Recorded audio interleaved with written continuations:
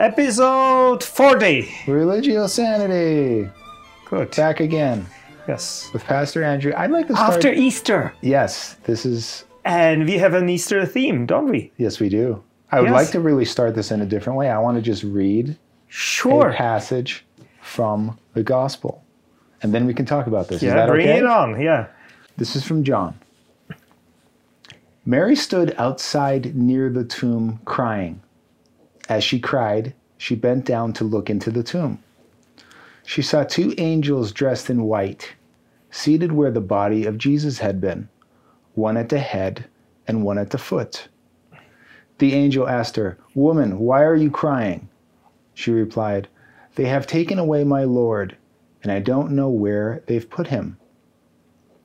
As soon as she had said this, she turned around and saw Jesus standing there, but she didn't know it was Jesus. Jesus said to her, "Woman, why are you crying? Who are you looking for?" Thinking he was the gardener, she replied, "Sir, if you have carried him away, tell me where you have put him, and I will get him." Jesus said to her, "Mary." She turned and said to him in Aramaic, "Rabboni," which means teacher. Jesus said to her, "Don't hold on to me, for I haven't yet gone up to my Father. Go to my brothers and sisters and tell them, I'm going up to my Father and your Father, to my God and your God." Mary Magdalene left and announced to the disciples, "I've seen the Lord." Then she told them what he said to her. That's an Easter message from the Gospel of John. My question is, this seems to happen a number of times post-crucifixion. Post-resurrection.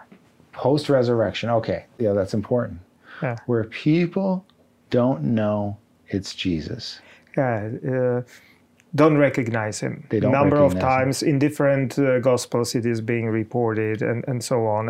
I think that is simply a matter of such an unexpected event. Yeah. They are unprepared for that and therefore don't recognize him. That is at least one explanation. These reports are actually reflecting it. I'm not saying that this is exactly, that's their experience, experience with the resurrection, which is such unexpected, such great change that it takes them time. That it leads into a long process, theological process of, for instance, how to describe it, how to name it. It's out of ordinary, and therefore there are not even words for it, language for it. So, you read this story and you probably imagine a physical representation of Jesus or something like that, which might be the case, but might not. Or it might be a gardener who is at that same time for Mary Magdalene, Jesus, or his presence. It's like those two disciples going to Emmaus and not recognizing Jesus for half a day while they are walking and discussing and talking theology and exegesis clearly and so on and so forth. But, then in a later church, we know that it took at least a generation before all of that way of talking about resurrection was settled. I think that we talked about it before, that there were at least several ways of talking about resurrection. One would be lifting up to God's presence and as being seated on the right hand. So ascension. Another one is being endowed with the gift of Holy Spirit. Another one is resurrection from the dead. And its extreme version of empty tomb, and so on and so forth. Of course, later on in the church, these all different modes of talking what happened in Easter became subdivided into different periods by Gospel of Luke and presented individually, like putting on a time scale, so that it'll be more possible to process that in our narrative way of thinking. But originally there were different ways of talking. These were all different ways of talking about what happened after crucifixion, that they had that major blow of realizing that that was not the end, and how it was not the end then differed for a while, and there was this big ferment going on in that group. How we are going to express it, how we are going to share it with one another and with others. And so that's and what we have in Gospels is like after a generation, and it is still going on in Gospels. You can find the traces of this discussion still, kind of finishing that fermentation process. So that's here, and then all different strains of tradition and way of thinking about life are brought in to help to express what actually did happen on that Easter of crucifixion and resurrection. And even the word resurrection is one of the ways of talking about it, of course, as I mentioned. And those different strains which are borrowed from, how do you want to speak about something which is completely new? Yeah. You need to compare it to something. And so they used a metaphor or image of resurrection, for instance, which they borrowed from a Pharisaic Jewish tradition of resurrection. And, we talked about it, what resurrection was for Jewish people, that it was a matter of justice, for instance. It was like 2 episodes ago. Yeah.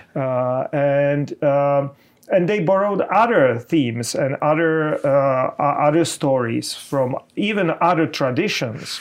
And this is very beautiful example of it in the Gospel of John. For instance, that encounter between Mary and Jesus is loosely, not very closely, but loosely patterned after ancient myths of an goddess looking for her dead lover. And you have different versions of these stories through different cultures, but one would be Tammuz and Sumerian Sumerian/Babylonian Tammuz, Damuzi, that'll be the male god, and Inanna as a goddess, looking for her departed lover. Greek version of that would be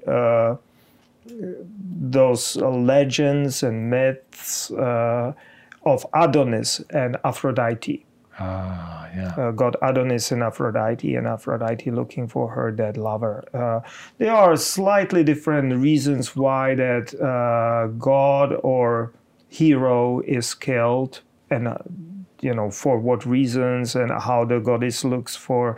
But it's clearly patterned after this major myth theme,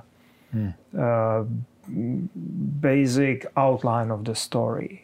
You had it even in the Hebrew Bible, indirectly again. Here we have it in the New Testament, where Mary Magdalene is looking for her Lord or teacher or rabbi.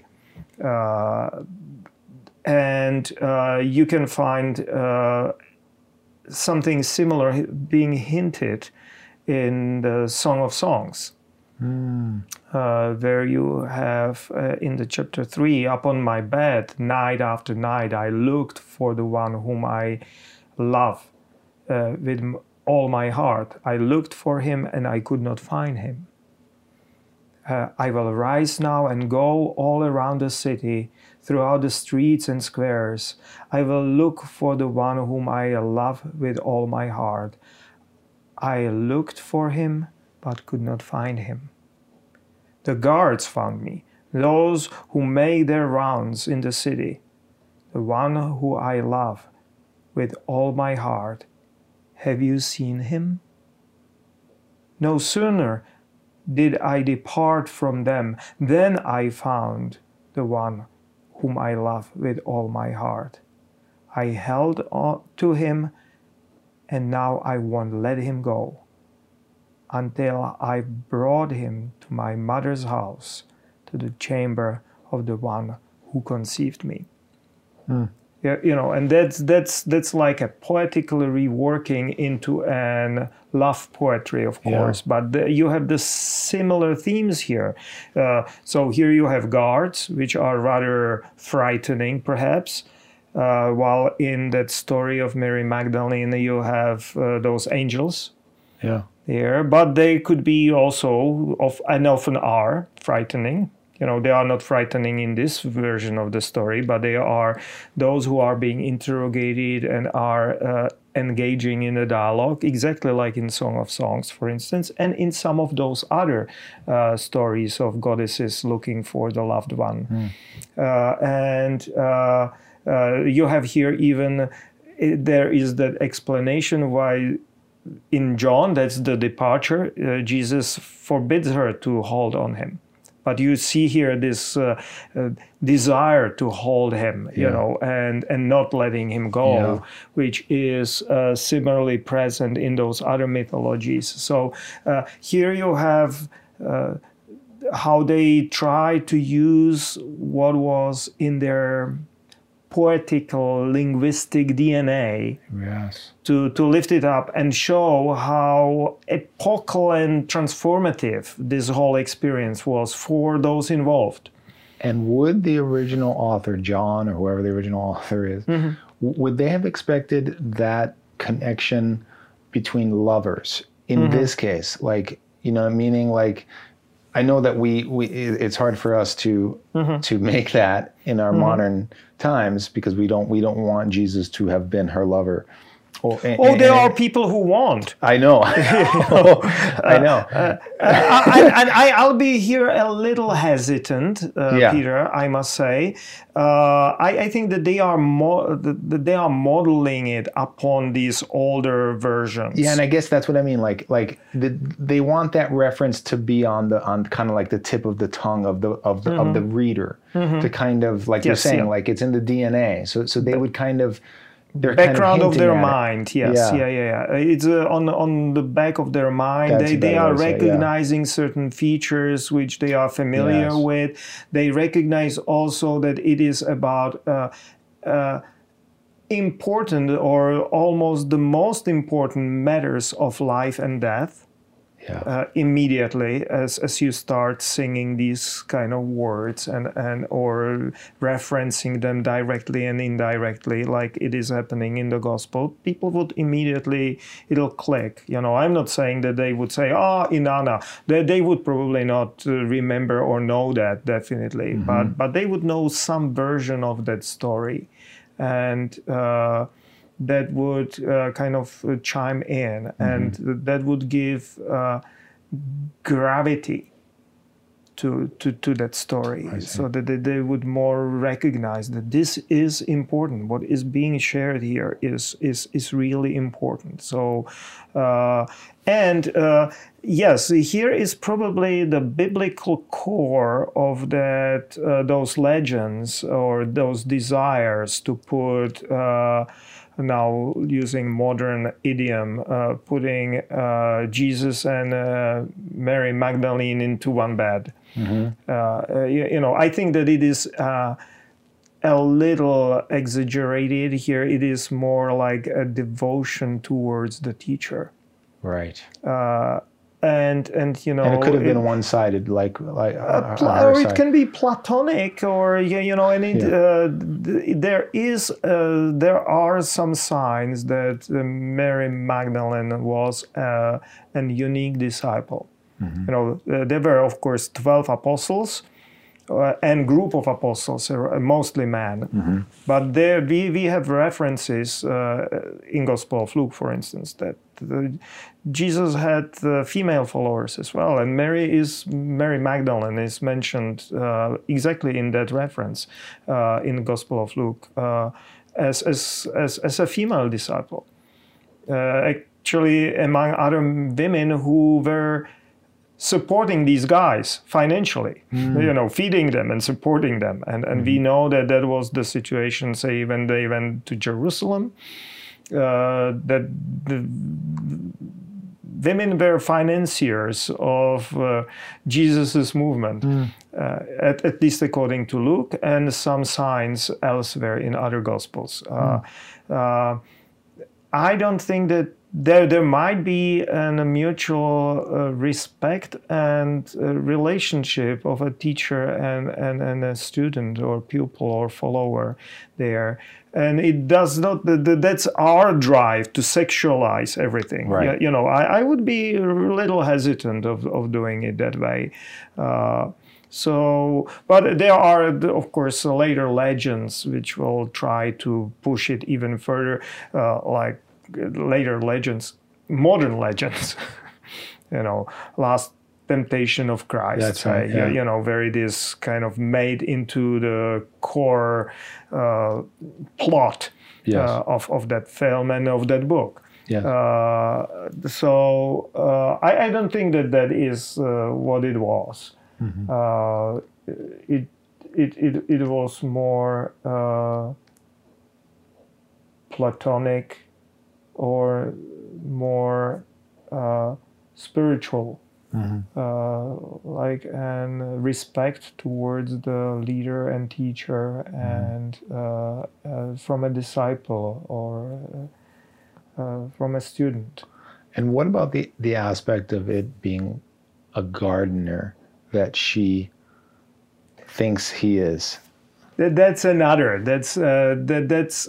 So this is one area of that encounter, or searching for and finding and holding on, or desire to hold on. That's one mythological strain which is made into the fabric of this story. And then there is the other one you just asked about, and that's that gardener. It's just a side sentence here present, but it's quite hefty. It's actually heftier, I would say, or heavier, or more important, or better pronounced within the biblical tradition. Because here you have, and I think that here almost certainly John is intentionally putting it there. The author, or John, or the author of this tradition within his church, within one generation or something like that, intentionally putting it there. And it is a reference to the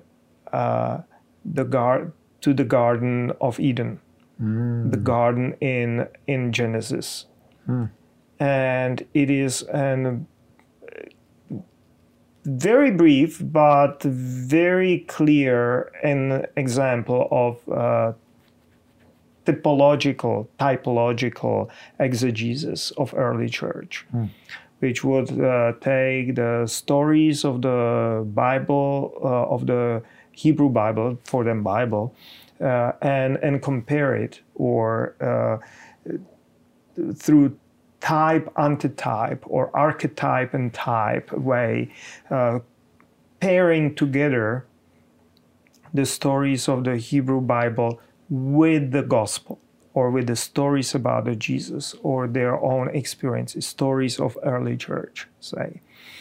And that was the earliest form of exegesis, the working with the Hebrew Bible, saying, Joseph with his going down to Egypt is compared with Joseph taking Jesus down to Egypt in Gospel of Matthew, for instance. That's classical example, another example of this typology. Or Abraham sacrificing Isaac. That's the typology of the sacrifice of Christ, for instance, and so on and so forth. So here we have another example of this typology where you have the first man, Adam, who was entrusted the Garden of Eden to be the gardener, and we know how it went. It went that they were thrown out of the garden. And here you have the second gardener, who at the moment of victory and resurrection is kind of bringing back that hope for a new creation and a new paradisial future. That is a beautiful example of that,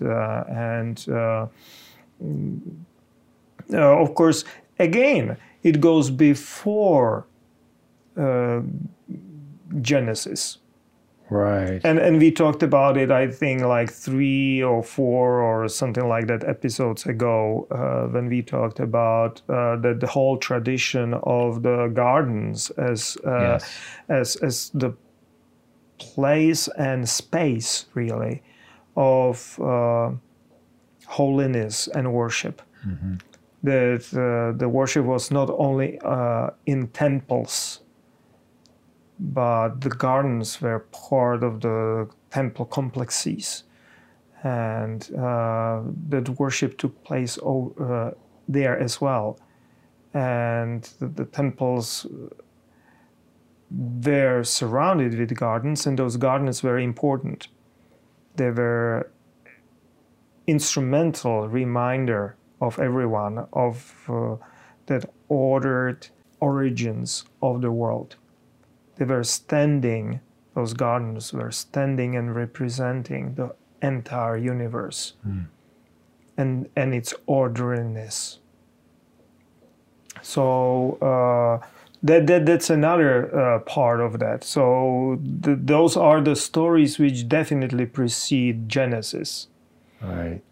So here you have it again, brought in this. And then in Gospel of John, it is woven together in a unique way, that you have here the tradition of lover seeking for the departed and finding him.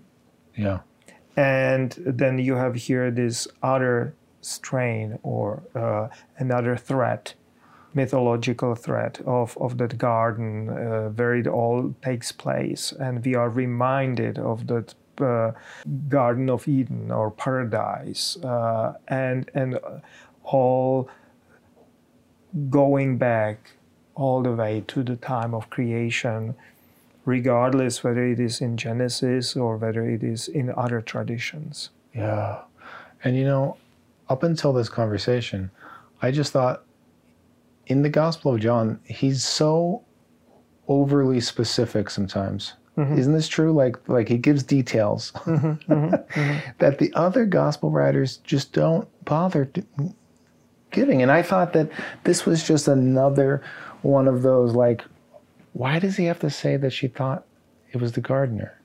Until this, then it just enriches the whole writerly aspect of this of the story. And that's Gospel of John for you. He is definitely the youngest among them. The latest. Yeah, right. There is the longest time for theological processing, and there is a zest or desire to really present that, not necessarily as an historical narrative, but more as a reflection and contemplation on the life of Jesus in Gospel of John. I have some issues with it because he is, for instance, the one who is the most anti-Semitic, for instance. You know, so, but at the same time, you see that the church processing and theologically working and with the gospel and with the message of entrusted to them and trying to work it into the way so that people would understand or that we would grasp importance and great joy and hope it brings. And this side sentence, for instance, is an example of it. And I assume that it is in this kind of hinting form present throughout the gospel. I actually know it. You know, there are these dropping of certain details or sentences which are being born again, for instance. That there is that long discussion there, and all of that has some symbolical value and often listens back to ancient times and has mythological and religious antecedents. Like, you know, for instance, there was a celebration of Dionysius where there would have water fountains for the holiday instead of water having their wine, for instance. So you know, or at least legends about it. You know, so again, it is kind of like tying in with the broader culture in a similar way, and symbolism is definitely brought up. But throughout the Bible, you know, you have this. Of course, there is this rendition of "I'm the vine, you are the branches." But it goes back to the prophetic vision of Israel as an vineyard, for instance, and that again harkens back to this tradition of a garden. In you know, it's more specific because vineyard is as certain kind of garden. But it's a garden. It has a wall around. It has a watchtower to protect it, and so on and so forth. You know, but it's and you have hints of it. You know, definitely through the prophets and into synoptical gospel parable of a vineyard, and then going all the way to Gospel of John, where Jesus pronounces, "I'm the vine, you are the branches." You know, and here you see again how John is reworking that, but at the same time preserving some of those themes. And this is hearing things like this make me just think how much we're missing if we don't know this stuff, and how much it's just we're not getting the full impact of these stories because we're not making those connections. Is that true, or am I worrying too much? I think that it is always great to know more and then know the broader context, because then it starts speaking more fully. And you are not misled or you are less misled into finding there's some kind of an fundamentalistic, crazy cross-references or something like that, you know, and coming up with strange theories or something like that. But if you take those Gospels, say, and just listen and read them and contemplate, I think that knowing these ancient traditions, which Gospels are bringing in and reusing, is helpful, clearly. But even without that, the power inherent in these stories is present in these reworkings in the Gospels also. Mm-hmm. What it helps us when we know this context to be cautious in finding some strange and crazy proofreading kind of